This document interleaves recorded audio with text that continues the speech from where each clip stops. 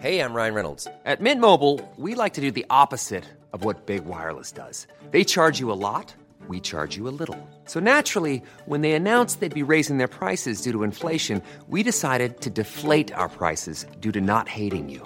That's right. We're cutting the price of Mint Unlimited from $30 a month to just $15 a month. Give it a try at mintmobile.com/switch. $45 up front for 3 months plus taxes and fees. Promo rate for new customers for limited time. Unlimited more than 40 gigabytes per month. Slows full terms at mintmobile.com.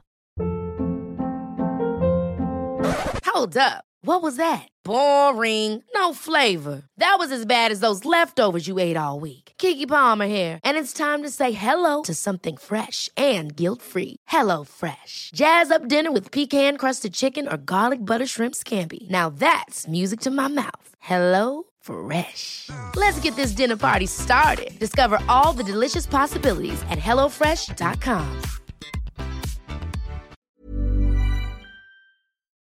This podcast is part of the Planet Broadcasting Network. Visit planetbroadcasting.com for more podcasts from our great mates.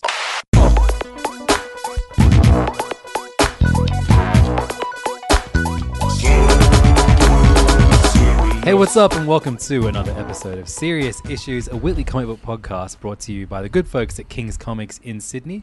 Should you ever find yourself in the city that we live in, which is Sydney, head to 310 Pitt Street, Sydney, and that's where you'll find King's Comics. And it's also where you'll find every single comic that we talk about in this episode. Absolutely. This episode is late, and it's both of our faults. Correct. But mostly, it's our children's fault. Just blame your children. Absolutely. They're a nightmare. Just dumb kids. What an idiot. I did. So I actually listened to most of last week's podcast. And I have notes. The first one thing is that you referred to an all-ages Spider-Man comic as Spider-Man for Dummies. Is that what you say about all things for your children? It's like human stuff, but for dummies. Yeah. Yeah. My other notes. No, but you remember those books that were like Windows for Dummies? Yeah, that's how I learned how to do crosswords. So I learned how to open Windows. Yeah. Yeah, it was like that. It's like, baby's first Spider-Man. Yeah, that's a nicer way, though. Okay, I'll remember that for the future when my children start listening to this podcast. God forbid. Any other notes before we introduce ourselves? The most important one is that I told you off air that Megan is the only cosplayer that I like. That's a secret. That's a secret. You could have denied it. You could have said, "You're putting words in my mouth, Blevins." And I was being hyperbolic. There are many cosplayers who are very nice people, but there are a lot who are dicks. Number two, you guys really sold me on Jabberjaw. Oh, good. The idea of just talking shark. He's a regular shark that just gets out of the ocean and starts walking around. That sounds good. Did you read that No. Aquaman Jabberjaw book? No, of course I we didn't. obviously didn't sell you on that book. Yeah, no. You skipped a good week, Siobhan. Yeah, I'm very pleased. Given how long First Things First took, I'm pleased I missed that week. This week is going to take as long. Yes, absolutely. Let's get but into before we get into it, my name's Andrew Levins. Oh, yeah, sorry. My name's Siobhan Coons. And every week we read all the comic books that came out the prior week. Sorry, this one is late. But like we said, things got in the way. Mm-hmm. We start every episode with a segment called First Things First, in which we review all of the new number ones from the previous week. And, oh boy, There's a lot. Quite a week we got right now. Yeah. DC and Marvel both smashing us with heaps of new series. So we'll start with the big one, and that is Justice League number one by the all-new creative team of Scott Snyder, who will definitely be sticking around as writer for a long while, and artist Jim Chung, who will definitely not be sticking around for a while. But goddamn if I did not enjoy his presence on this book, alongside Mark Morales on inks and Timo Moret on colors. It's the best I've ever seen the Justice League look. Maybe in the last couple of years, I should preface In the last that. couple of years, definitely. Yeah. Definitely, this is like that first sort of double-page spread where you have the sort of long, thin panels with each member and what they're doing. I was like, it's the Justice League. It's And really the we Justice League. This was a big, big cosmic story, because that's the only kind of team story writers know how to tell at the moment. But I did like that on the first page we see all these different eras of DC characters featuring fun little cameos. 85,000 years from now, we see characters like Owlman and Cal. And 5,000 years from now, we see none other than Commandy, the Jack Kirby creation. Yeah. That was a fun little tidbit. We've Yeah, also good got fun. some cosmic figures in there too. So this is the new Justice League series featuring a team that's pretty close to the Justice League cartoon series that I watched growing up. You've got Superman, Batman, Wonder Woman, of course, and then Martian Manhunter returning, which is extremely great. Yep. The Flash, who was actually Wally West in the cartoon, but here he is as Barry Allen. We have Aquaman. We have a Green Lantern, and this time the Green Lantern is what's his name again? John. Brain fart. John Stewart. John Stewart. That's the one. The Marine Aquaman. Not Aquaman. Green Lantern. Marines. the Marine Aquaman. Maybe we should have just skipped this week. Yeah, he is a Marine / architect. Wasn't he an architect? Anyway, it's great. He's kind of become like the more kind of army focused captain of the Corps. Boring. I like him. I like John Stewart. And then we've got Hawk Girl on there, and the additional character, because he's just on the team all the time now, of Cyborg. Yep. It's a pretty big team, with the most women on a Justice League team ever, 2. Unbelievable. It's amazing. Actually, no, that's wrong. There was at least 3 in Justice League International. Absolutely. Fire, There ice. was- And Black Canary, was she in it too? Yep. Yes. Yep. Nailed it. Okay. So yeah, Justice League. It's a big, incredible cosmic event that won me over really quickly because of the Chung art, and also because it is Scott Snyder having fun with the characters, as each of the characters do their best impersonation of Batman, which was pretty fun and silly. The whole thing is kind of setting up Martian Manhunter as the captain of as the team leader of the Justice League, which is the way things should be. Absolutely. His presence was missed. One of the saddest things that we lost from New 52. They made him the fucking leader of Stormfront, Yeah. and then that book died really quick, and then they just kind of They were like, he's just fucked around with him gone for a while. away for a while. Now he's Yeah. back. As well as getting all this big cosmic stuff that kind of went over my head, but not in as bad a way as Dark Knight's Metal did, the last Snyder event, or even that Justice League No Justice did, because it's mired by we have Vandal Savage is in the mix, the oldest villain in DC continuity. And he is challenged by Lex Luthor, who brings with him a new Legion of Doom. Yeah. Which is Luthor just kills Vandal Savage by like bashing him in the head to death with some kind of rock. Cool. Heavy. And then his new Legion of Doom is Sinestro, Joker, Gorilla Grodd, Black Manta, and Cheetah. I Which do is pretty like classic. that lineup. Classic Legion crew, I think. And it definitely looks like they're leading towards bringing the Legion of Superheroes back through this. Yeah, Isn't there a bit with Satin Girl, or was that in something else? something like that. But I think, yeah, I have a problem, and the next one we're about to talk about did this too, of lesser writers. Like Scott Snyder is great when he's writing in his own voice, but occasionally he tries to ape Grant Morrison, and it just feels like a shitty cover version. And there were moments in this, but it never went full. It went full metal for me. Yeah. But I think that was because of the presence of Lex and this new Legion of Doom, and the big focus on, establishing Martian Manhunter as an important character in this world again. Yeah, I didn't mind this as a first issue. It was totally fine. It looks gorgeous. If Jim Chung stays around, I'll stay around. But On covers, we'll I see. bet. Oh. Get Brett Booth Yeah. interiors. But this is a cool first issue, and It I look was. forward to what they're going to do with the Legion of Doom and all the other stuff. And I hope that Snyder makes it as much about the team dynamic and the villain dynamic as he does these big cosmic bullshit happenings. Yeah, the boring stuff that no one cares about. So over now to the unexpected #1, the latest from DC's New Age of Heroes line. This one is by the creative team of Ryan Sook, who is one of my favorite kind of DC house artists from the last decade. We also got Carey Nord and written by Steve Orlando. Inks by Mick Gray and Wade von Grawbadger, and colors by FCO Placencia. Bit of a slog. Man. Yeah, so this is like what I was referring to in regards to Lesser Rider trying to do a Grant Morrison style comic. Yeah.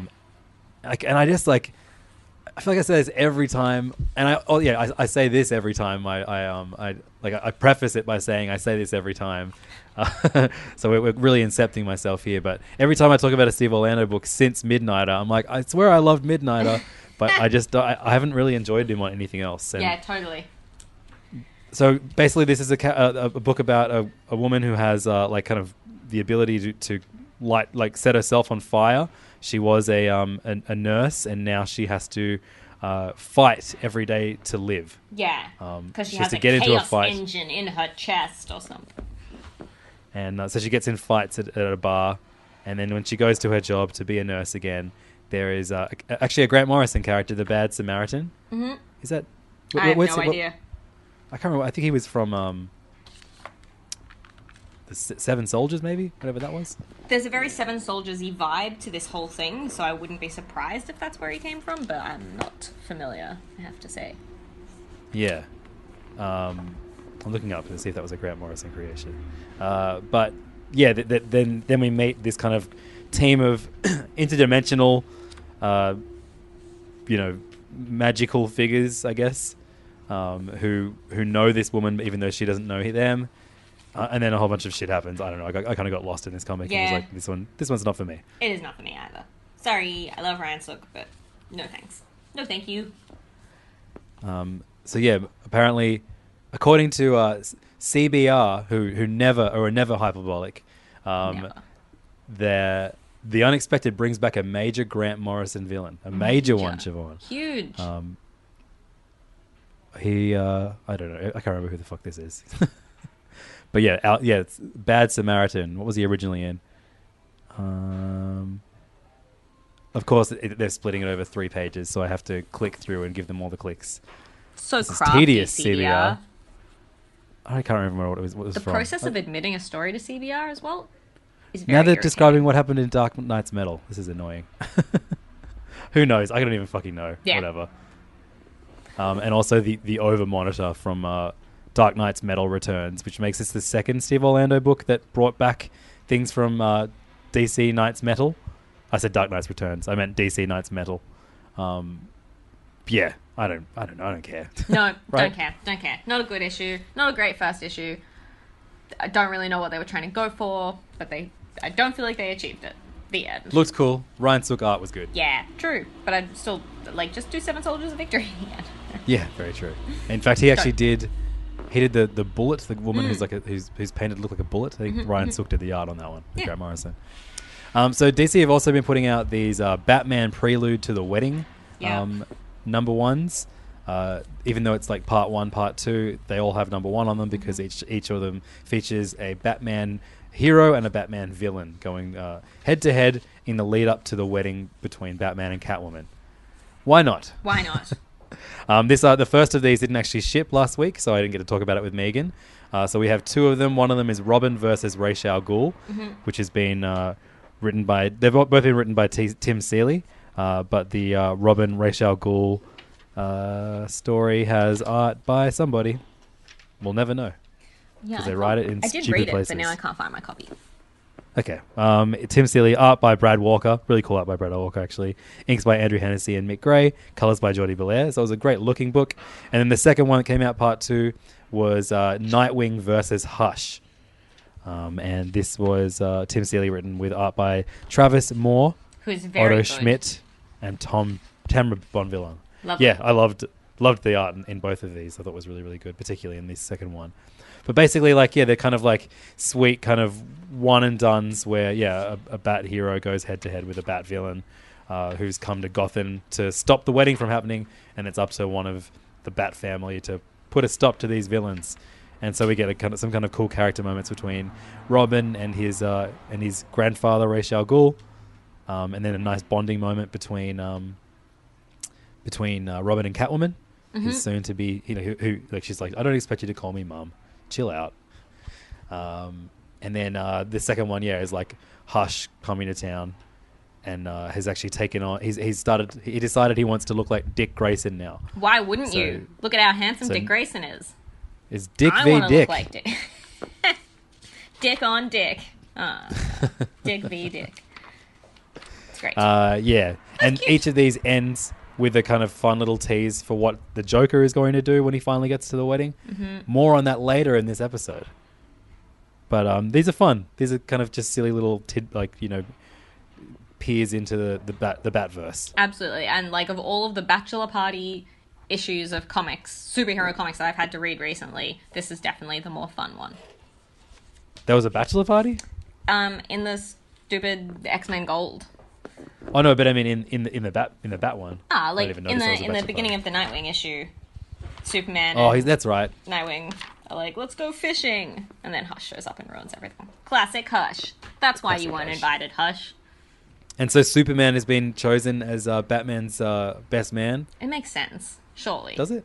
I mean, I guess it more in recent continuity, but it should be Dick. But also these issues put something into words that I hadn't realized, which is that it's Batman and Catwoman getting married, not Bruce Wayne and Selina, because then that would be too obvious.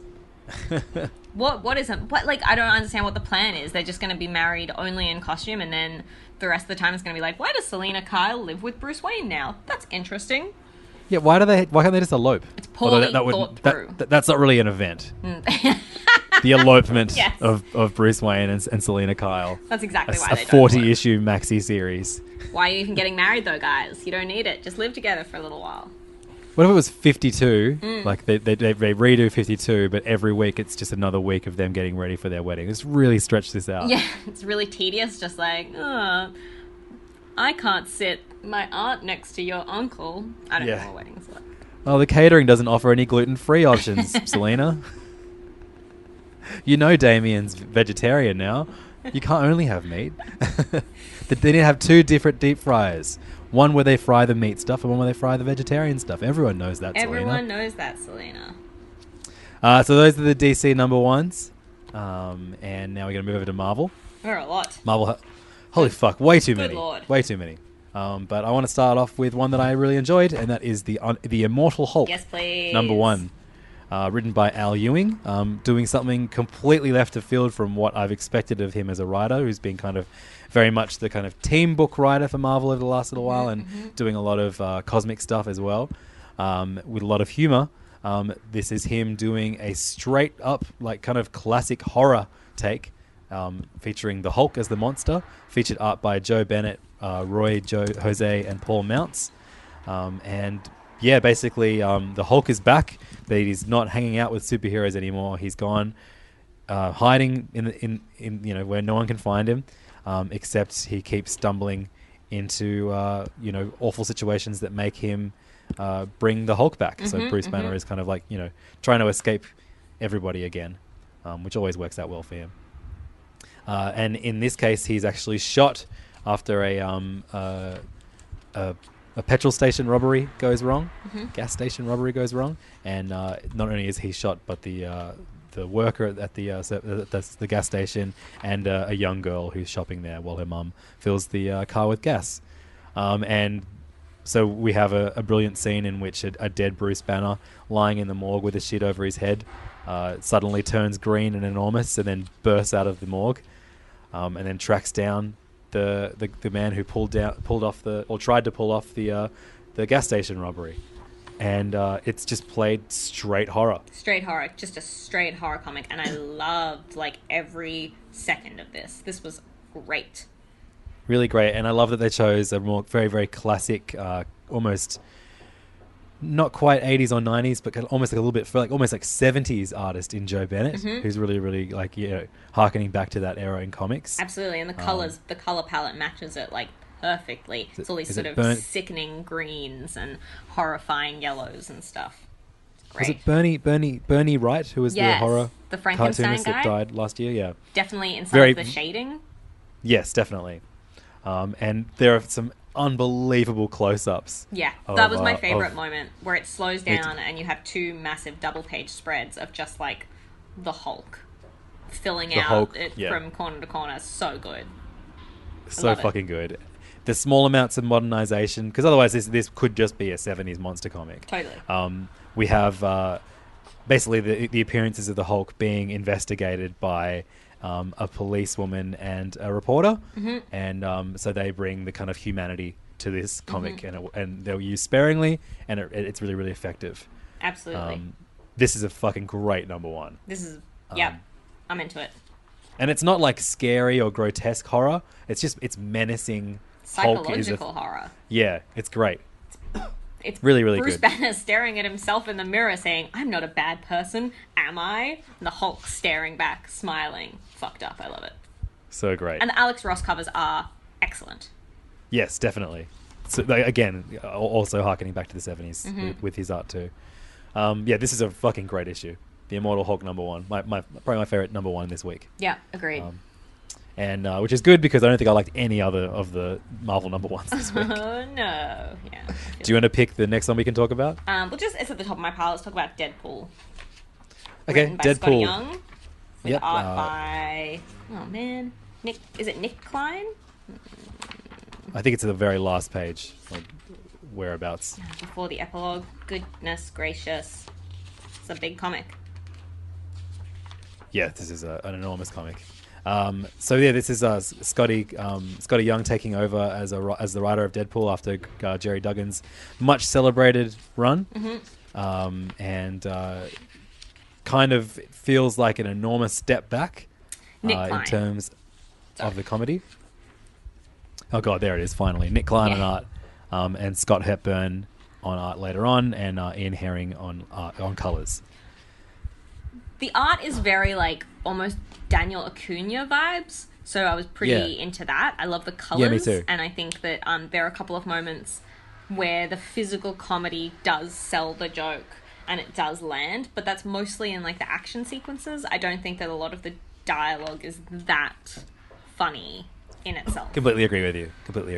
But with all that said, I dropped Deadpool when Jerry Duggan first started on it. I read the first 6 issues and was like, I don't like this. And I stopped and then came back to it to find a completely different comic. So maybe Scotty Young was just finding his feet with this, and we will. I mean, I don't know. Who knows if he's going to bring the amount of heart that Deadpool had when Duggan was writing it, which is not a sentence I thought I would ever say. No. But who knows if that's the direction he's going to take? Maybe it will be kind of more screwball, comedic antics. I don't really need Deadpool walking around wearing a bunch of soft toys for underpants. I mean, we don't need it. No one needs But we got it. that, but we have it. No. I thought it was pretty funny. Yeah, and it looks like this is going to have a lot of funnily enough, Jerry Duggan is writing the Guardians of the Galaxy right now, and the Guardians of the Galaxy are in this issue. And basically the premise is that a big, awful, world-ending threat is coming from space to Earth, and the only person that can stop it, the only weapon that can stop it, is Deadpool. So it looks like all the superheroes, after just trying to, take Deadpool out at the end of Jerry Duggan's run, now look like they have to track him down so they can team up with him. It's a pretty fun premise, actually. So the story, the story was pretty cool. The art was good, and some of the action-based jokes were good, but I didn't enjoy blow the me dialogue. away. No, Give it I could very happily not read more of this and just jump back in a couple of years from now to see how it is. Yeah, good point. Deadpool number one. If you're a Deadpool fan and this scratched your itch, maybe you weren't a fan of what Duggan was doing, let us know. So we had 2 number ones from Mark Waid this week.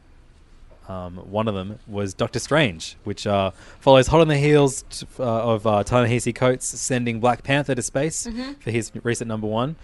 In this beginning of a new Doctor Strange series, taking over from Donny Cates, who did a great short run on Doctor Strange. This has art by Jesus Sayas, and it's basically all the magic's running out on Earth again. Yeah, And, did you not read the last arc, Mark Waid? Anyway. Yeah. After that happens, he requests a meeting with Tony Stark, and Tony Stark gives him a rocket ship to fly into space to search for more planets that he could get the magic from. I found this boring. what was really boring about it is that it didn't show. It just told us the whole. There's a narrator. It's not even like it's not even first person narration for Doctor Strange. It's like literally Mark Waid like narrating calling every him panel. the sorcerer. Fucking lame. I think that works if you do that for the first few pages and bring it back for the last few pages, or use it more sparingly. But every single panel is narrated, and it doesn't really allow Jesus Sayas to do his thing and actually tell the story with his art. Yeah, and I like Jesus Sayas a lot. I think he does like a really solid job, but just it is made like tedious and dull by the narration and by like the basic. I mean, maybe we're harmed by the fact that we've been reading the Doctor Strange series, but like this is so similar to the last arc. Like, why is that? What is that about? Well, it's similar to both what Jason Aaron was doing, and also it's similar to what Coates is doing in Black Panther, because this issue ends with Doctor Strange locked up on an alien planet, which is how Black Panther began. Anyway, I'm going to give it one more shot, one more issue. I think I'm not going to. I think I really didn't like that. Look, if there's one thing I know, it's that we read too many comics. So any excuse to read less of them. Correct. Take that excuse. Taking that to the bank. So the other Mark Waid written Marvel book this week was Ant-Man and the Wasp, with art by Javier Garron and Israel Silva. This is a book in which Scott Lang is stuck in space and needs to return home to Earth for his daughter's birthday, or else she'll be upset. So for some reason he calls on Nadia Pym, who is the younger new Wasp, who they have no connection whatsoever besides the fact that they both inherited tech from the Pyms. Basically requests that she rescue him, and then they get stuck in the microverse. And I made it through 2/3 of this, and I was like, I don't need to read this. No, this sucks. This is a disappointment. Well, I mean, I'm not disappointed. I was already going into this with like a big Mark Waid chip on my shoulder. But man, I didn't like this. This was boring. And like in the first page, they described the love story between Hank and Janet as a love so bright team. It shamed the stars. Interesting. Very interesting. And then what was the bit I was gonna talk about? Anyway, this was just pretty boring. Oh yeah, like I thought that there would be maybe so they're revisiting a classic Ant-Man and Wasp story where Janet and Hank visit the microverse and come in as like sort of white saviors and solve all the problems. And I kind of thought that Mark Waid would be doing something like a little bit more sophisticated, like a little bit next gen with that, and kind of going like, oh, we came in here, but actually when we originally helped, it didn't solve all the problems, because that's not how like problem solving works. But no, they just came in and like saved everything again. And now Nadia's blind. Yep. Okay. Fine. I'll never find out if she gets her sight back. I assume she's blind forever. So another Marvel #1 we got this week was another fucking Ant-Man and the Wasp book called Ant-Man and the Wasp: Living Legends. And I don't think we need to talk about it much. This is another one of those bizarre books that only exist because the movie's coming out soon. So they just get some idiot to write a really quick one-shot that vaguely ties into the movie and is just a waste of everybody's time. Oh, I got the two confused. They basically had the same story anyway. Boring. I don't care. Wait, so were you reviewing... Kind of, but I didn't like the other one anyway. Okay, right. They were very similar. And also the movie is about Ant-Man and the Wasp going into the microverse too. Oh, really? So I'll watch that, because I love... What's his face? Paul Rudd? Yep. Or who doesn't? The old guy. No. The guy who plays Hank Pym. Yeah, the one who was like, I got throat cancer because I went down on my Mr. wife. Zeta, that's right, Mr. Zeta Jones. Can we only refer to him as that now? Yes, please. Mr. Zeta Mr. Jones. Zeta Jones. The king of pussy.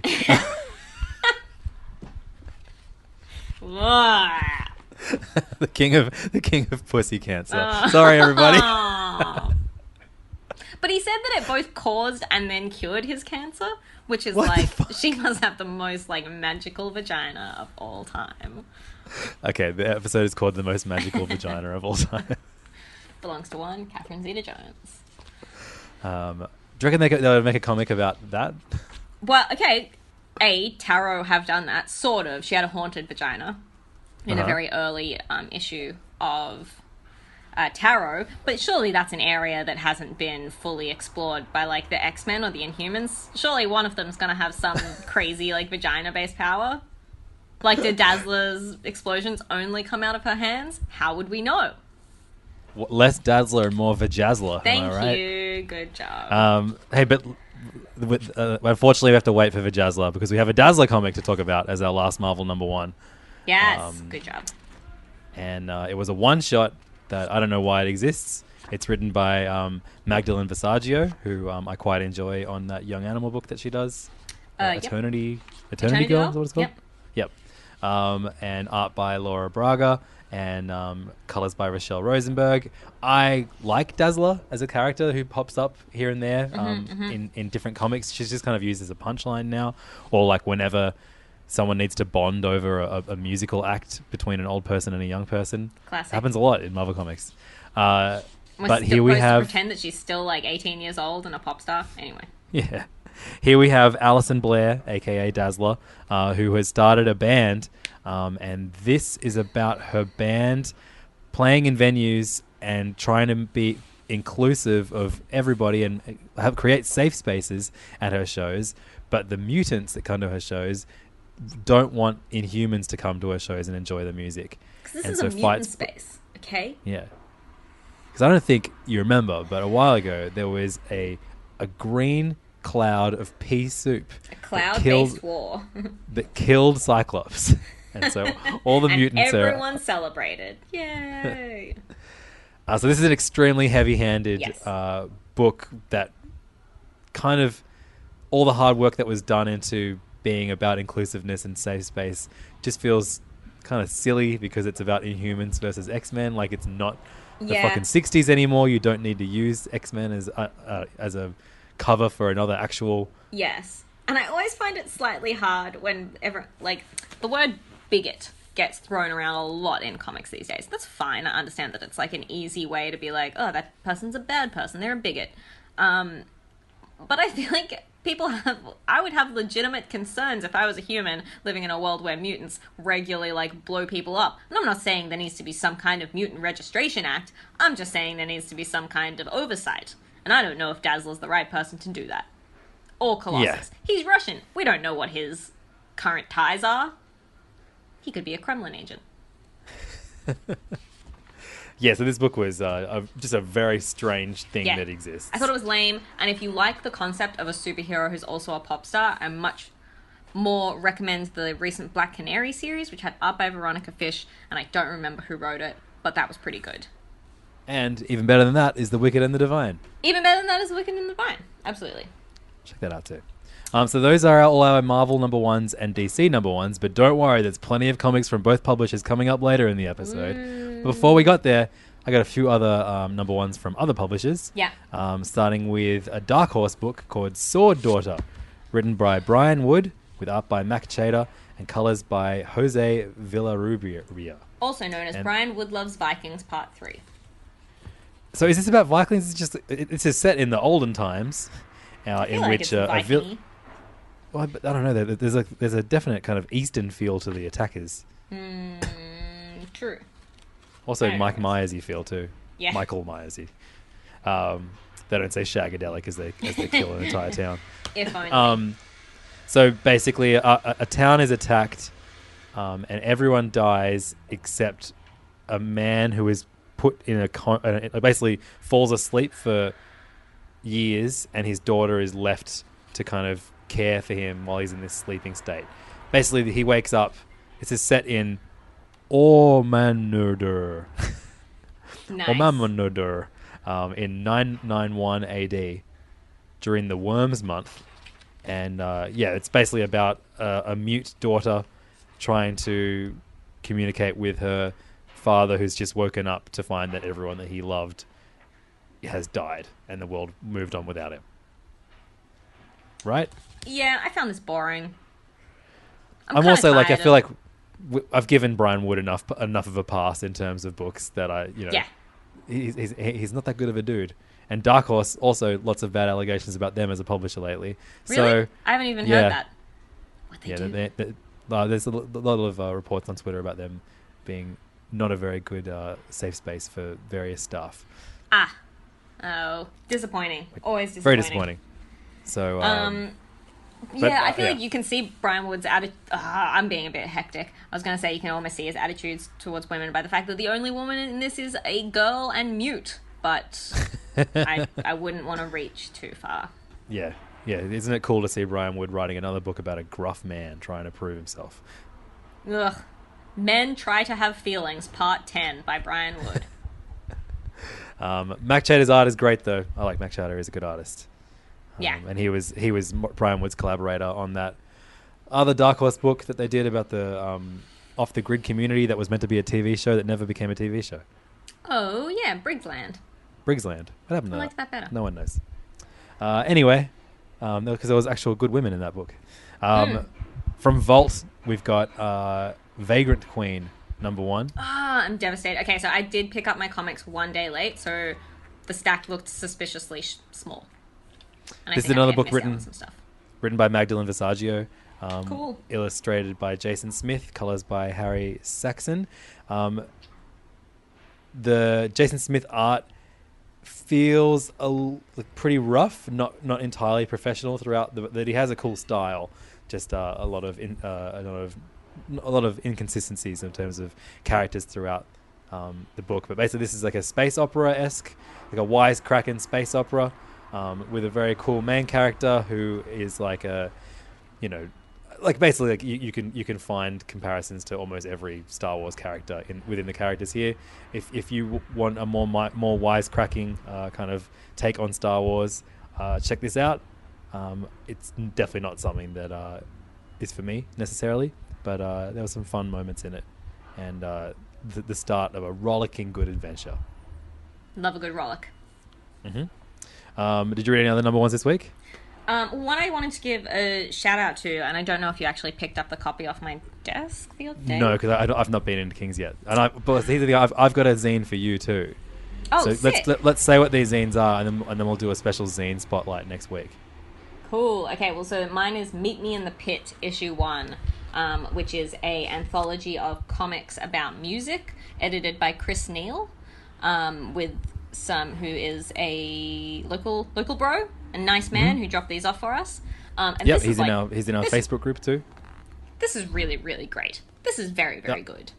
That cover is so fucking good, and apparently, it's getting it's been really well received by the local comics community, and he's already working on a second one, which is real cool to hear. I'm very excited about it. The cover by Rebecca Enya-Lurie is amazing, and I am 100% a fan of hers now. And it's introduced me to a bunch of local comics makers that I'm very excited to follow. Meet Me in the Pit. We'll talk about it in depth next week, because I've also got the latest issue of Tommy Dassolo's series Super Bloom. Yes, please. I've got the copy for you as well, and his comics have gotten significantly better, art especially, because he does it all digitally using iPad. Oh, cool. And it looks really, really cool. Great colors, great printing. So we'll talk about that next week. Super Bloom 2 and Meet Me in the Pit. Awesome. But if you Google those, you can find them. They're both, I think they're both very cheap and available online. Yeah. I have a feeling Meet Me in the Pit might be already sold out, but holy shit! I'll check. Nice one, Chris. So I read Garfield Homecoming this week. What? Which is a new Kaboom series featuring Garfield. The reason I got this is because it has a Stan Sakai cover. Whoa! That's Garfield, so cute. Garfield in a kimono eating sushi. I love it. And I want that as a comic so bad, or just him to make a cameo in Usagi Yojimbo. Yes. So bad. Hates Mondays, loves sushi. That's my favorite cover in a long time. Yeah, that's amazing. Incredible cover. But the story inside, which is, of course, Garfield created by Jim Davis. He's a cat who hates Mondays, loves lasagna. That's it. This has been written by Scott Nickel with illustrations by Sarah Talmadge and Antonio Alfaro. Sarah Talmadge is it's very different to what Garfield normally looks like. It's like kind of like an indie kind of take on Garfield. And it's the story is the same classic thing of John, Garfield's owner, has had it up to here with what a dumb, greedy little cunt his cat is. And so And so he puts him on a diet or some shit. So Garfield runs away to the circus. Great. It was pretty cute. You know, it's a very unnecessary book for anyone to read, really, unless they're a huge Garfield stan. But goddamn, that cover, something special. Final book I read this week was an enormous, like, I don't know, like, I'm surprised I actually read this. Yeah. Enormous Titan book, like an 80-page Titan triple comic. Holy moly. Called Brother Nash, which was written and drawn by Bridget Connell. This book is about a trucker who we learn midway through, after he picks up a criminal who tries to rob him of his truck, that he has powers of like supernatural powers and connections to the underworld. He's a Native American. Is it First Nations American?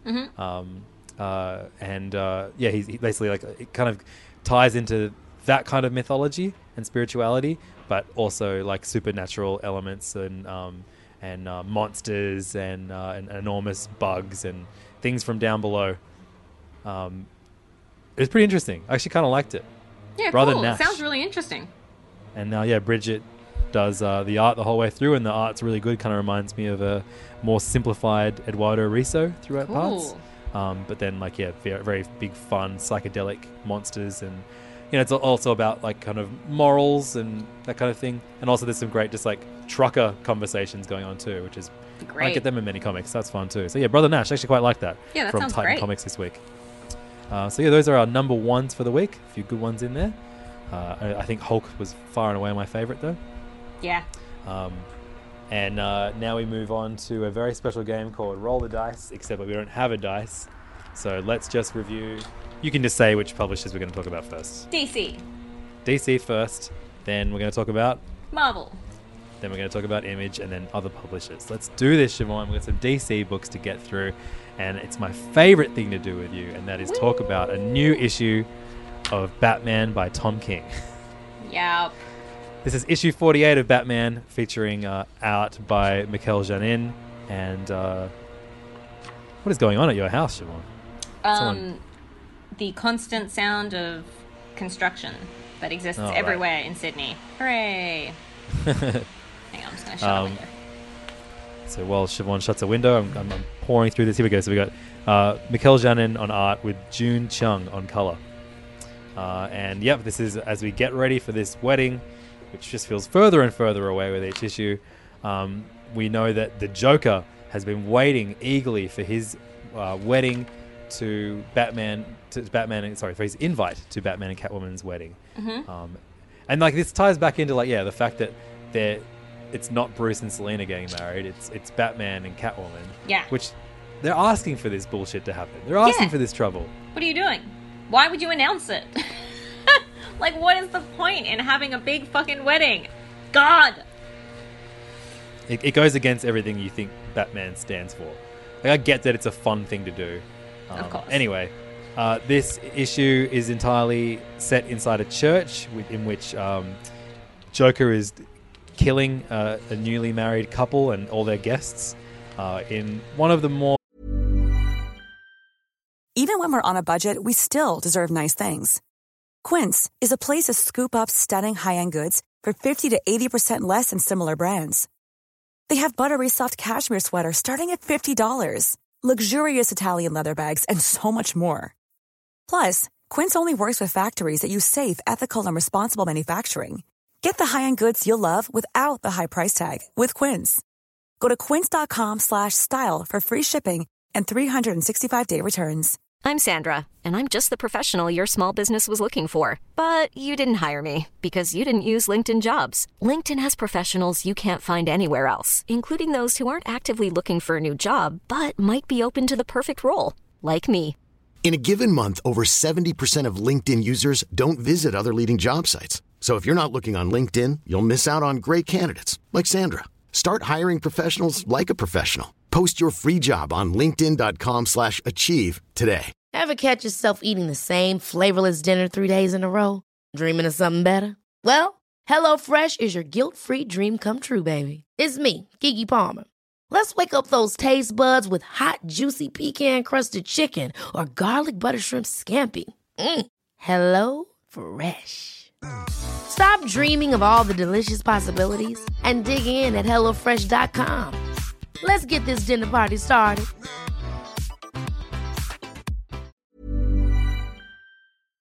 Brutal, like, Joker Yeah. murders I've ever seen. And I know that, like Tom King kind of plays it off like it's like this almost dark humor throughout it, because his Joker is kind of funny. His Joker is funny. I think his Joker's funny. Horrible and like terrifying, but funny. It's the sort of moments where like the first page is a classic like Tom King 9-panel while a guy prays out loud as you hear people, his family and friends being shot in the background. That's the kind of needlessly grim detail that Tom King just loves to rub in everyone's faces. Like the Joker killing the bride in front of Batman. Yeah. So then there's a big fight in the church between Joker and Batman, and Batman like stops Joker from killing himself or something. I don't know. I thought that was a funny moment where the Joker's like, "Oh no, I killed my final hostage. Oh no, wait, here's a hostage," and like points the gun at himself. That was a pretty like funny Joker move. But yeah, this was like nothing happened to sort of progress the plot that significantly in this, and it wasn't that interesting or that compelling. It's just the Joker still being like, "Why didn't you invite me, Batman? I'm gonna keep killing people." But the bit where he goes, "Am I your best man?" was also pretty funny. Yeah, definitely. There are amusing moments within this, but again, it is just him doing a very, very grisly, grim character study of these long-living characters. Yeah. Yeah. But he doesn't. For me, he's not saying anything that's like new or that compelling. Would you? I like this issue a lot more than the previous arc. Yeah. Yes. Yeah. And we're getting closer and closer to that wedding, Siobhan. What's going to happen? I assume a normal wedding. With no hitches whatsoever. A DC book that I fucking loved this week was the final issue of Exit Stage Left, The Snagglepuss Chronicles. Okay, I missed Did you not pick it up? Oh, no. It sold out before I got it. I'll make sure you get your hands on this one tomorrow then. So this is written by Mark Russell, with art by Mike Thean and inks by Sean Parsons. And I think that same team were announced for...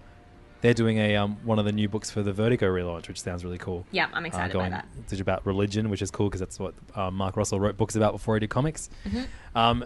This finale of this really, really charming and sad book about, the big pink goofy mountain lion from Hanna-Barbera cartoons. Mm-hmm. Snagglepuss has been reimagined as like a playwright in the 50s during... a time of insecurity in American government where everyone's suspected of being a communist. And so he is being made to testify and basically sell out all of his friends in the gay community and in the arts community, out of because of fear, basically.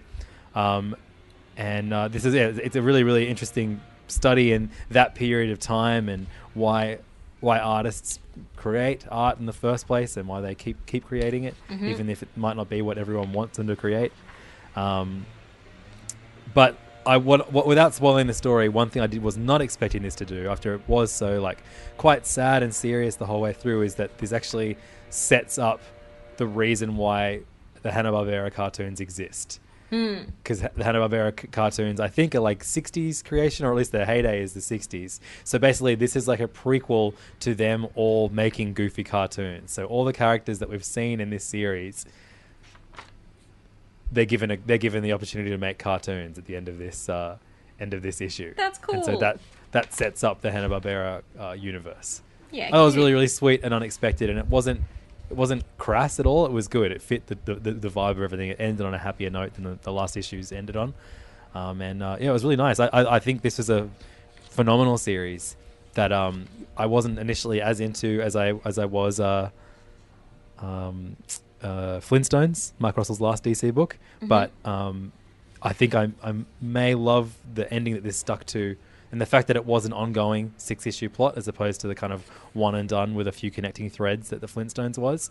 And that final issue of the Flintstones was a little like hammy. Yeah. Whereas this is like this sticks to the vibe. It doesn't betray the vibe of the previous issues anymore, in spite of giving the characters a happy ending.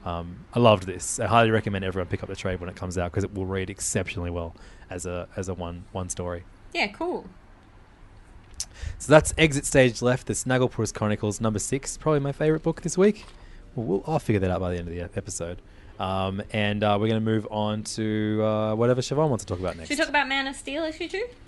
Okay, the great Brian Michael Bendis and the great Doc Shaner and the great incredible Steve Rude. Yeah, incredible art team on this. And then also there's Jay Fabok showing up for two pages in here as well. Colours by Alex Sinclair. Pretty amazing art lineup. Though I have to say, it took me a while. I think maybe it was the colours or whatever, but Doc Shaner didn't really look like Doc Shaner in some of those early pages. Looks good, just not as clean as he usually is, I guess. That's a good thing. Hard to say. I think that, it's maybe not as perfectly classic as it has been in the past. But I think there's still some real flashes of brilliance, panel to panel. So what happens in this, Siobhan? This series that Okay. Brian Michael Bendis is writing. It's his big entrance to DC. I will be honest. I thought I'd read this, but actually I read issue 1. And so I was just flipping through as you were talking about Snagglepuss. But I, from the look of it, like this. There's some kind of weird nonsense going on with Lois and Clark that they're not telling anyone. They refer to him as her estranged husband. Interesting. Why? The art's pretty cool. It's got some cosmic stuff. I don't know. I liked this.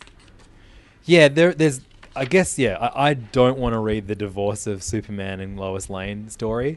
But, I feel like they're... Do you think that's where it's going? Doing something devious in... They're going to pull a fast one. But then make us at think. home, they're still best friends because there's that two panels. Anyway, I thought it was good. Yeah, okay. Yeah, but the one thing I don't care about at all is that there's this, big, gross alien who is coming to kill all remnants of Krypton. Yeah, that's very but boring. I do like last week he did Firebug and Killer Moth, and this week he does the Toy Man, and just kind of writing really fun, pathetic versions of these D-grade DC villains. Bendis does that quite well. He really does. And I liked the interactions between Green Lantern and Superman. Yeah, I thought this was cute. Yeah, but I'm happy to see Shane and Rude show up on any comic, to be honest. Yeah, absolutely. And it looks like they are leaning a lot into the Daily Planet kind of goings on throughout this issue. But I swear I've read the Perry going, oh no one cares about print media anymore story before. I'm sure. That was the start of the Grant Morrison's Action Comic stuff, was all Clark Kent being like, I have to have a blog now. So, hard to say. Yep. Follow me on Snapchat, Perry. All the news is on Twitter now. # the Daily Planet. So we mentioned Batman earlier on, because of course we did. And I would say the superior Batman comic this week is actually Deathstroke issue number 32, written by Christopher Priest with, hey, you want to give this guy's name a shot? I always fuck his name up. What's the first name? Carlo Pagulayan. Pagulayan. That was bad. And Roberto Villacara. And breakdowns by Larry Hama and Jason Paz on inks, Jeremy Cox on colors. This is Deathstroke versus Batman, part 3 of 6, featuring Priest just writing the hell out of these characters and doing a far more interesting character study of both Batman and Deathstroke than what we're getting in Batman at the moment. Absolutely. Basically, Batman is told Deathstroke is enough. Enough is enough. No more contract killing, Slade. And of course, Slade wants to do his job because that's what he does. Absolutely. And, he views himself as doing the grunt work. Basically, there's a line about him saying someone's got to be the garbage man. And I really like that. That's how he justifies some of the darker things he has to do. Absolutely. And all the while, Talia al Ghul is also trying to convince Deathstroke that he is Damien's biological father. great. Yeah. There's one twist at the end, because this has all been narrated by one of Deathstroke's sons and a Robin. Mm-hmm. And at the end, is that Robin revealed to be Damien, or is Robin View actually watching the other Robin confess to him this story? And is it actually Jason Todd? I don't know. I don't know who exactly that is, because it could be almost anyone. Because at the end he's like, that's why I've made this video dressed like this. So it couldn't even not be a Robin. Who knows who it is? But I like Maybe it, and he knows who Deathstroke. Damien is. Yeah. Man, Priest is very good at what the fuck cliffhangers. He really is. Yeah. He's very good. Yeah, he's really, really good. This is the kind of DC that I love. Yeah. It celebrates. There's always cameos from like 10 other DC characters in each issue. Mm-hmm. And it's really fun, but also like the right kind of serious. Yep. It's good. And it's, dense. It's great. Great stuff. Absolutely. Injustice 2 this week, written by Tom Taylor. Tell me all with about art by, oh boy, I'm not going to get this name right at all. Personally, probably because I can't find the full name. Here it is. It's a one word name. His name is Zermanico. Nice. With an X. Nailed it. Colors by Jay Nanjan. And this issue is all about Hal Jordan and the remorse he feels for basically taking Superman's side in the original Injustice run. And him being placed in the same jail cell as Sinestro. It was a slower issue of Injustice, but really fun, and sets up the Red Lanterns coming into the fray, which I don't really care that much about. But they'll probably. But the fun thing about this though is that there's like the stakes are higher because they can just do whatever they want with this universe. So it will probably mean like a bunch of other like established DC characters who you don't associate with being Red Lanterns becoming Red Lanterns, I guess. That's fun-ish. Cool. Remember when Supergirl was a Red Lantern? That worked. That was amazing. Best ad in a comic this week is the ad for the first issue of Catwoman, which is written and illustrated by Joelle Jones, featuring like Catwoman being like torn at by a bunch of other Catwomen. It's fucking great. It's a brilliant cover, and it looks like it's going to be like a spy comic. Man, I don't care what it is. As long as Joelle Jones is writing and illustrating it, I am 100% there. Totally on board. That's a good move from DC, getting her to do that. I'm pretty sure that's something that we said we wanted like a year ago too. Yeah, let's assume we did and assume we made that happen. Take all credit. Yeah. Shade the Changing Woman is the last DC book I read this week from DC's Young Animal imprint. Issue number 4, written by Cecil Castellucci, with art by Marley Zarconi. The very great Marley Zarconi. With additional inks by Andy Parks and colors by Kelly Fitzpatrick.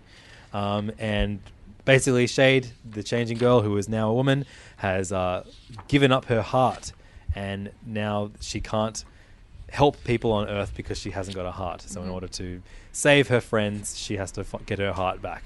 Save her friends from the girl whose body she originally stole and who has now taken the body of a man.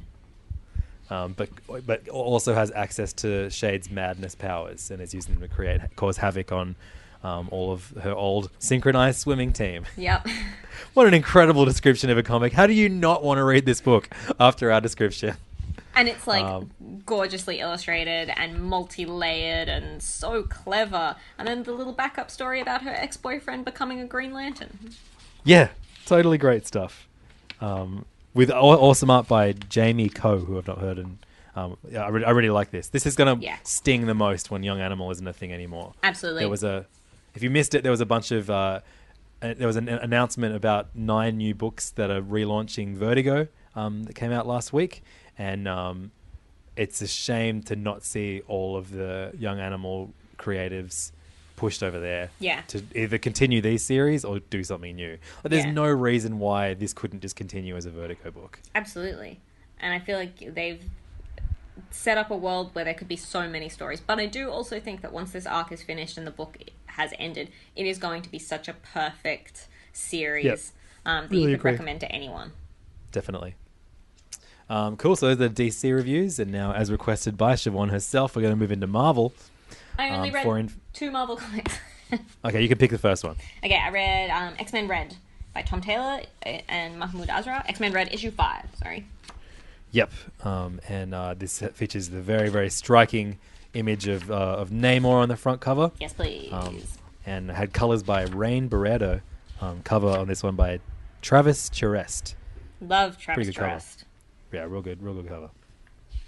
And this series is kind of putting along slowly but good. Mm-hmm. As the team of Jean Grey and her new mutant teammates, which include Gambit, Nightcrawler, and Wolverine, 2 Wolverines, Gabby.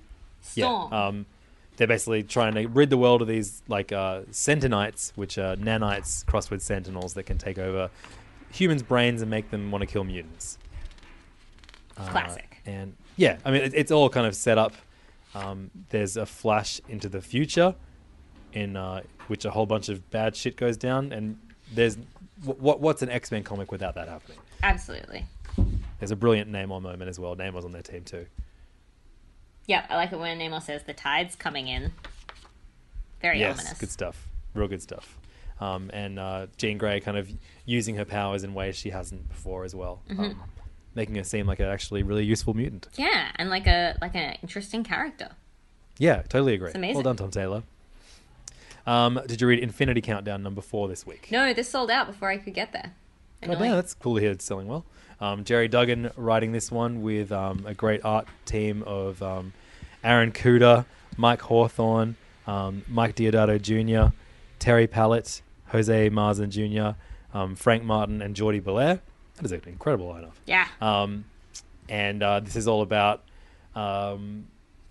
like the Guardians of the Galaxy and a bunch of other cosmic characters trying to reassemble the Infinity Stones in the lead up for another event that is called Infinity some shit. And I thought this issue was like good, but probably the weakest issue of this run so far. But now that I'm looking at it, I may have pulled a Siobhan here.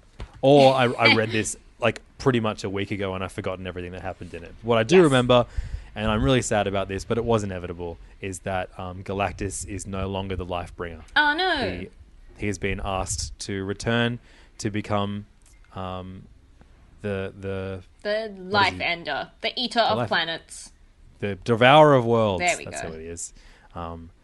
Because, basically they need him to devour the planet that one of the stones is on. Pretty interesting stuff. That is interesting. That's an interesting reason to make him not the Lifebringer anymore. He seems to just kind of do it by choice too, which means maybe he can go back to becoming the Lifebringer again after this. Interesting. Hunt for Wolverine issue number 2. Hunt for Wolverine Weapon Lost issue number 2, written by Charles Soule. Charles Soule with art by Matteo Buffagni and colors by Jim Charalampidis. This is the team-up book of Daredevil and Misty Knight and Frank McGee, the Inhuman, and someone else a mutant called Cypher. They're all trying to track down Wolverine, and it's more of the same of the first issue. It looks good. It's fun. All the characters working really well together, and not really giving us much in the way of a story, except there is the suggestion that Wolverine is a murderer. Like, yes. 1,000,000 times over. Is that up for debate? He's the best at what he does, and what he does is not very nice and is heavily implied. It's killing people with the knives that come out of his hands. That's what he does. What he does. This is a cool little miniseries. Half of the miniseries about Hunt for Wolverine are good. We know that. 2 of them.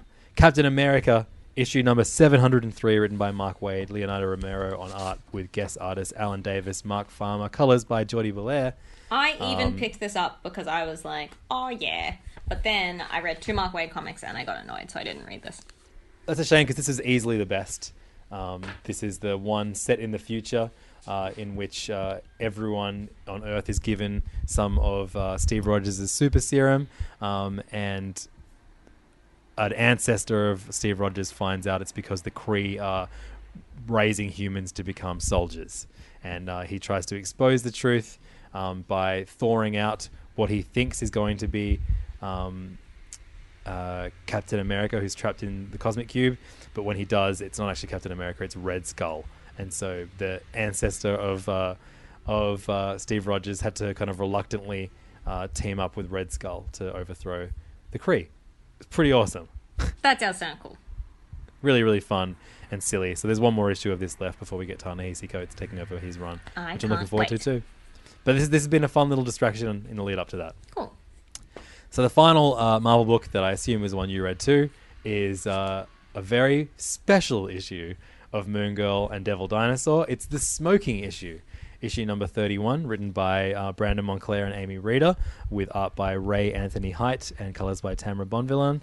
This basically features it's Moon a PSA Girl. comic. It's a PSA, and from a long line of Marvel PSA comics about smoking, which I loved seeing a little history of in the back matter of this issue. Yep, that was a real cool little bonus to get. But basically, there is his name's Swarm, who is a Marvel villain made of bees. Made of bees. Who's swapped out all the chemicals in bug spray in New York. So instead of making bugs hate the spray, it actually makes humans crave nicotine so that he can kill humans faster. I love it. It's very smart. But this was a compelling anti-smoking PSA comic, I feel. Yeah, definitely. And the next issue, the cover of it looks like does Kingpin have a daughter? And is she going to fight Moon Girl? Yes, please. How exciting is that? So cool.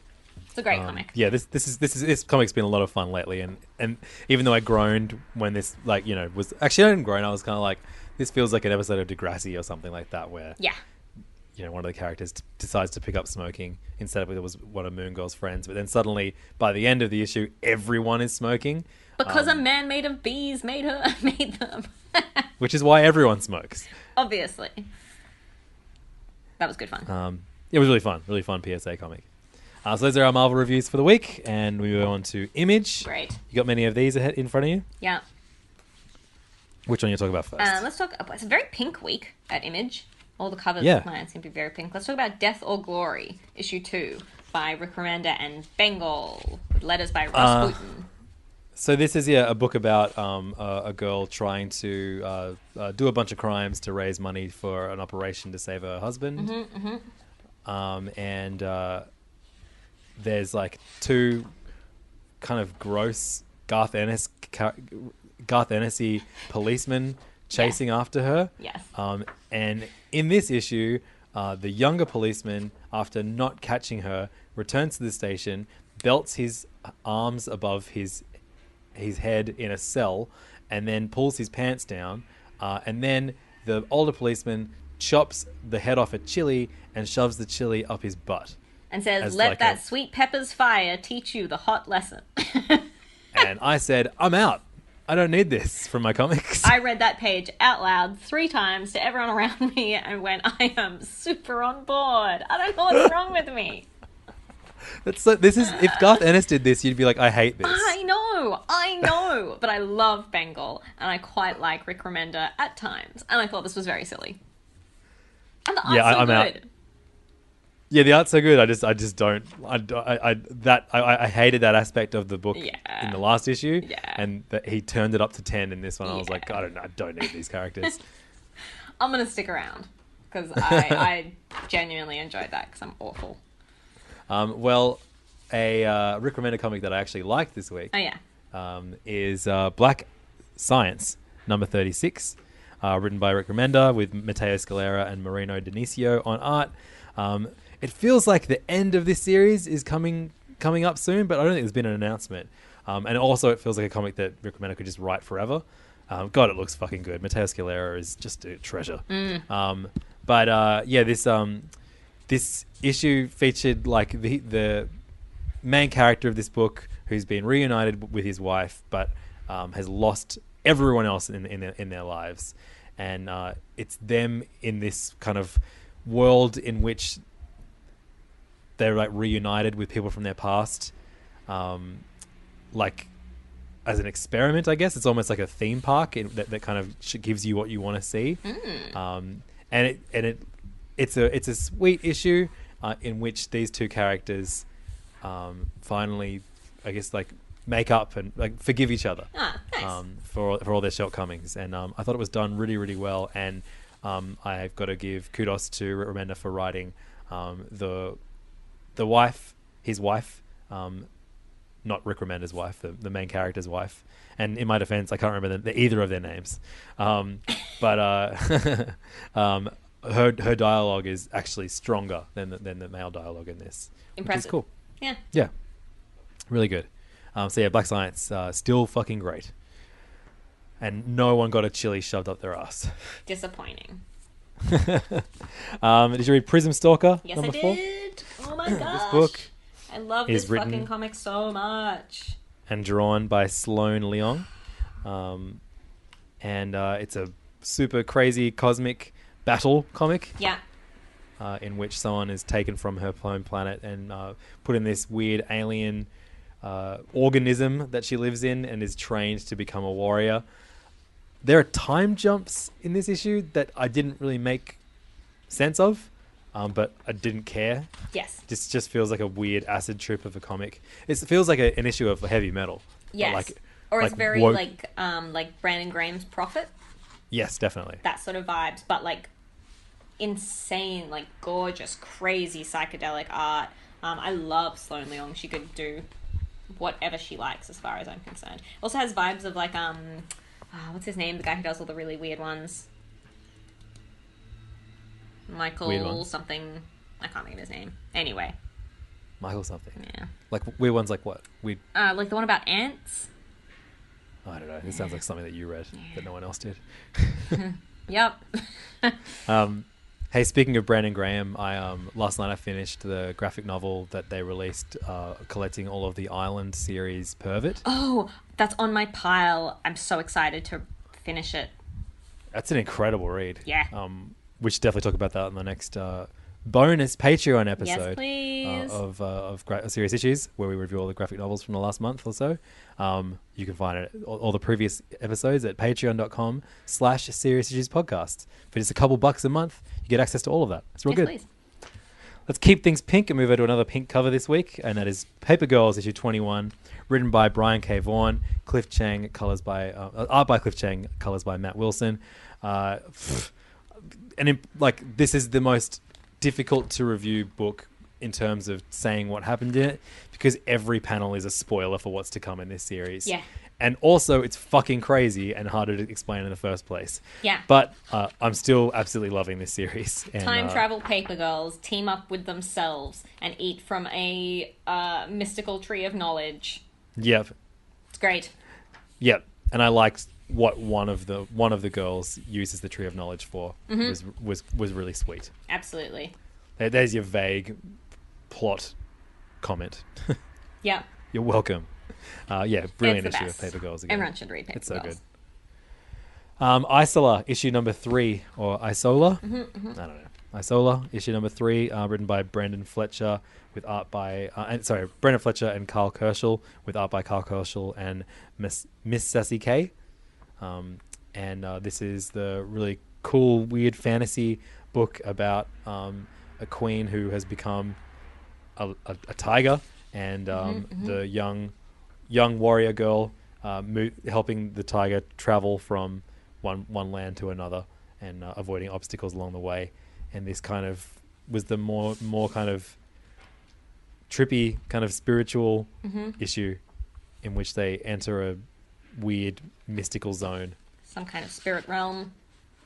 But man, what a beautiful book. Holy moly.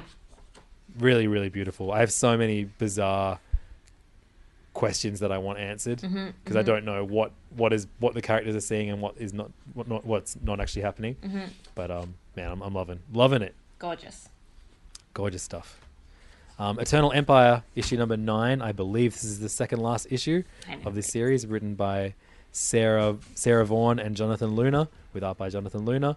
Another crazy fantasy book about a young girl and a young guy from different tribes who escape the slavery that that their country has been put under. And turns out they're actually linked to these dragons. And there's a third dragon who is linked to this evil queen. And this sees them kind of begin their final fight against this evil queen. Fun shit. Great. One more to go. Looking forward to how this wraps up. Those are our Image reviews. Oh wait, shit. Walking Dead. I also read up Walking Dead 180, and it certainly was an issue of Walking Dead, ladies and gentlemen. Nice. Another great review. Now we move on to other publishers for the week. Excellent. Starting with Koshi the Deathless, written by Mike Mignola and with art by Ben Stenbeck and colors by Dave Stewart. This has been a 6-issue miniseries. This is the 6th issue about basically explaining Koshi, who is one of Hellboy's villains, who's responsible for the reason Hellboy is currently stuck in hell. But the two of them in hell talking with each other as telling Hellboy his life story, and it features lots of cameos from other other Hellboy characters. And I would say if you are someone that's only read like the core Hellboy books and avoided the spin-offs, this is definitely a book you should have read, and you should definitely pick up in trade. Also, it's like a weirdly good kind of introduction to Hellboy. Absolutely. Because it kind of shows you the kind of storytelling that Mike Mignola is so good at. But at the very end of Mike Mignola's had like 30 years of writing this character now, so it's the best his storytelling's ever been. This is fucking great. Yeah. Baba Yaga's a great character, and it looks incredible. Stenbeck's a great artist, and of course Dave Stewart, brilliant colors too. Yeah. And it ends in a really creepy, mysterious ending too, which is great. Hopefully we get more fun Koshi tales. Koshi is a fucking morning host in Australia. He sure is. I hope he's not deathless. Did you read this final issue? No. It's good. Sorry. You should pick it up. It's very good. Will do. Another series that finished this week is a book published by Alterna Comics. And it was the 4th issue of Doppelganger, which is a book written by Jordan Hart and Emmanuel Zerks Javier on art. And Alterna Comics is they put out basically budget comics. $1.50 gets you a great little comic by new creators, printed on like newspaper stock format, with like kind of simpler colors. So it's they've cut the costs on printing costs, so they can give you a story for cheaper, which I think is a really, really cool initiative for young and up and coming creators. Agreed. And Doppelganger was about a kind of hopeless, sad man who one day comes face to face with his doppelganger, and in fact it is like a demon kind of character who's taken over, who's basically copied his body, and he has until the end of the day to die or kill his doppelganger before he basically disappears. And also, if anyone from his life sees both him and his doppelganger in the same room together, they disappear too. So it creates a lot of tension from that, while still doing a lot of fun comedy. And it ended on a really, really fun, like classic kind of comedic horror note. It stuck the landing. It was really good. This is a great series. Fun little surprise from Alterna Comics called Doppelganger. Check it out at alternacomics.com, I think. I'd be interested to see if they put out trades. Yeah, I hope so. Printed on like cheap paper, I guess. I don't know. Yeah. Maybe they could give a deluxe edition. Printed on the backs of reused Bibles or something. Siobhan, I've got 3 comics left here, and they are all like 10 out of 10 comics for me. Yeah, me too. I'm excited. Strangers in Paradise, volume 15, issue number 4, written and drawn by Terry Moore. This series kind of coming back after a long hiatus and leaning way more into the kind of spy thriller part of this comic, which is not what it's necessarily known for to people who just try and describe this to new readers at first. It's very much described as a relationship comic. Yes. And then as you read it, you discover that's a much bigger part of it than you expected. But yeah, I thought being reunited with these characters would lean a lot more heavier into their relationship, but instead we're only focusing. Spy shit. Yeah, it's incredibly high octane thriller starring Kachu. I love it. It's fucking great. It's so good. It looks brilliant. Mm-hmm. She's neither a hero nor a villain or competent, really, and it just is like this weird ride that we follow her on. It's great. I tried. I hope nothing bad happens to her. I tried explaining Strangeness in Paradise to someone recently, one of the girls at Queen's, because she got the free comic book day issue, and she was like, I don't understand why anyone likes this, because it was just the first issue of this current arc. And I'm like, well, that would be extremely confusing if you were just trying to jump on there. And it's hard to explain how it's not like reading anything else.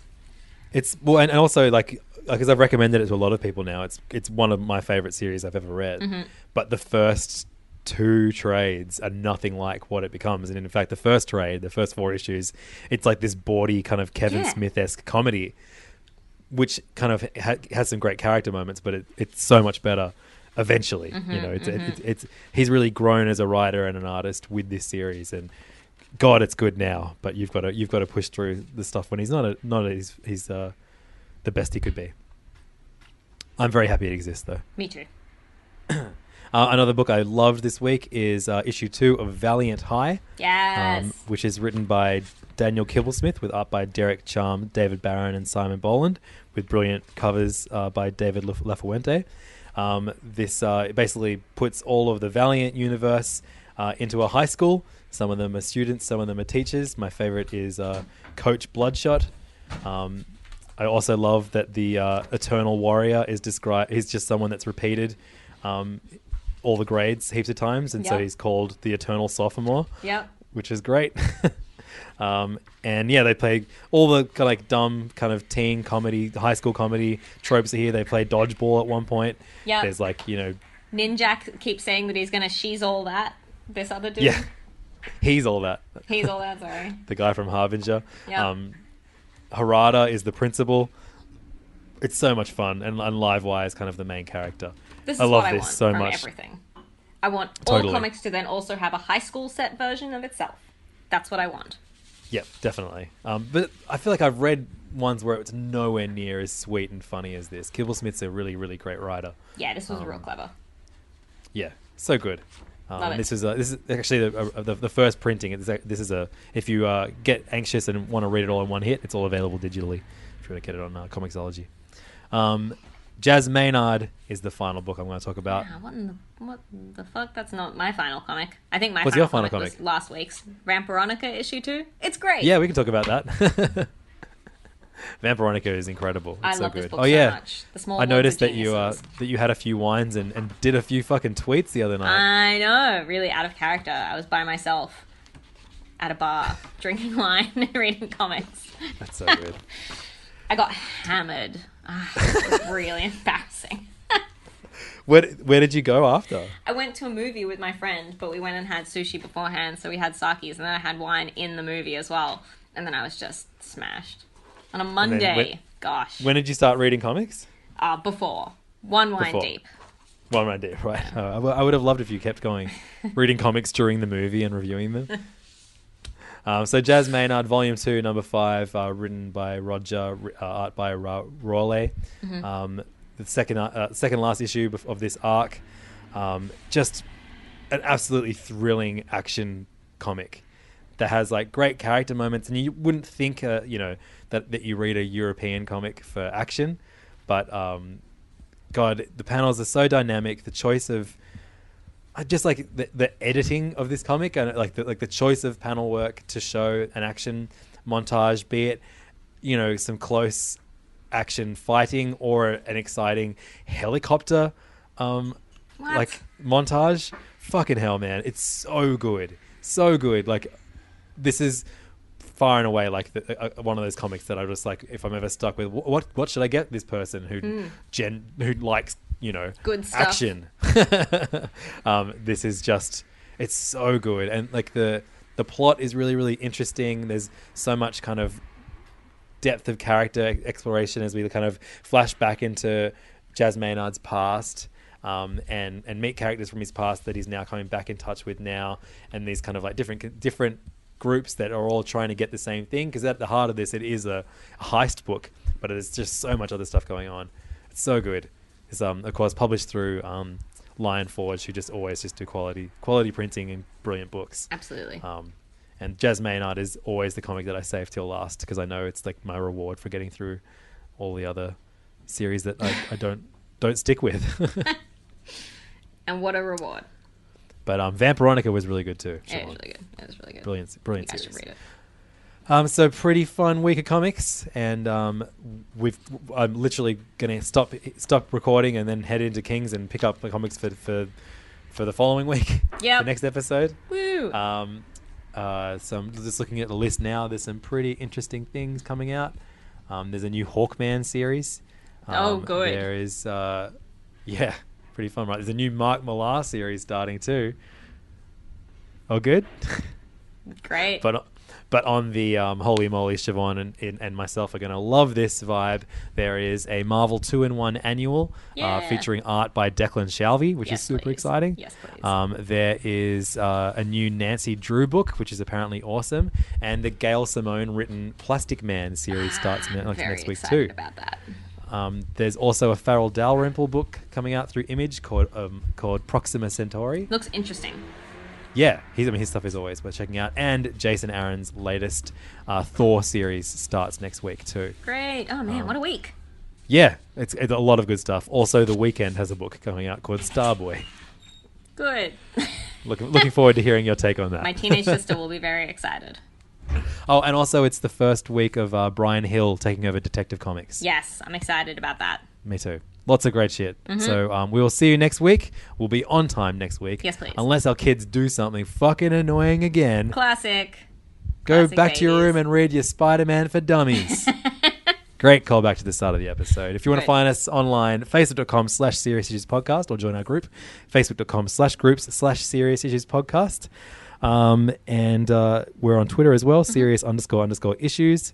Siobhan is on there, Siobhan CBG. You can see the barrage of tweets she just spat out into the world on Monday night. Give her a few faves, a few retweets. Maybe she'll get drunk and do it again. You never know. And that is, Siobhan CBG. I'm at Levdog, LEVDOWG. Next week is a pretty crazy week, Siobhan. I'm going to be putting out a podcast every day. Oh my God, why? Because I have 5 podcasts, and I just happened to realize that they all teed up. So there's going to be Serious Issues on Monday, all the small games on Tuesday. The Mitchin is coming back on Wednesday. Wow. Hey Fam on Thursday, and then finally, after a way too long hiatus, Old Raps on Friday. So very, very excited. What a week of Levens. If you want to have a fucking week of me talking shit and playing music and talking about food and comics and movies and video games and whatever else I do, next week is the week for you. Fuck E3. Next week's the exciting week. Thank you so much for listening. Thanks, guys. And we'll see you next week. See ya.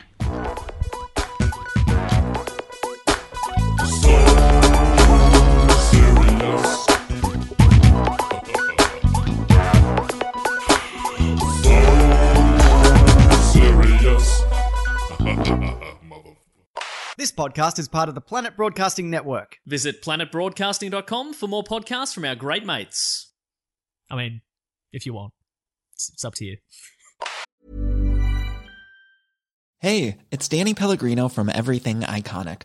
Ready to upgrade your style game without blowing your budget? Check out Quince. They've got all the good stuff, shirts and polos, activewear, and fine leather goods, all at 50 to 80% less than other high-end brands.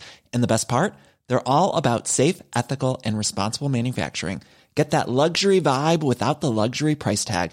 Hit up quince.com/upgrade for free shipping and 365-day returns on your next order. That's quince.com/upgrade. Hi, I'm Daniel, founder of Pretty Litter. Did you know cats tend to hide symptoms of sickness and pain? I learned this the hard way after losing my cat, Gingy. So I created Pretty Litter, a health monitoring litter that helps detect early signs of illness by changing colors, saving you money and potentially your cat's life. Pretty Litter is veterinarian developed, and it's the easiest way to keep tabs on your fur baby's health right at home. Go to prettylitter.com and use code ACAST for 20% off your first order and a free cat toy. Terms and conditions apply. See site for details. Hey, it's Paige DeSorbo from Giggly Squad. High quality fashion without the price tag. Say hello to Quince. I'm snagging high-end essentials like cozy cashmere sweaters, sleek leather jackets, fine jewelry, and so much more. With Quince being 50 to 80% less than similar brands. And they partner with factories that prioritize safe, ethical, and responsible manufacturing. I love that. Luxury quality within reach. Go to quince.com/style to get free shipping and 365-day returns on your next order. Quince.com/style. When it comes to your finances, you think you've done it all. You've saved, you've researched, and you've invested all that you can. Now it's time to take those investments to the next level by using the brand behind every great investor, Yahoo Finance. As America's #1 finance destination, Yahoo Finance has everything you need, whether you're a seasoned trader or just dipping your toes into the market. Join the millions of investors who trust Yahoo Finance to guide them on their financial journey. For comprehensive financial news and analysis, visit yahoofinance.com, the #1 financial destination, yahoofinance.com.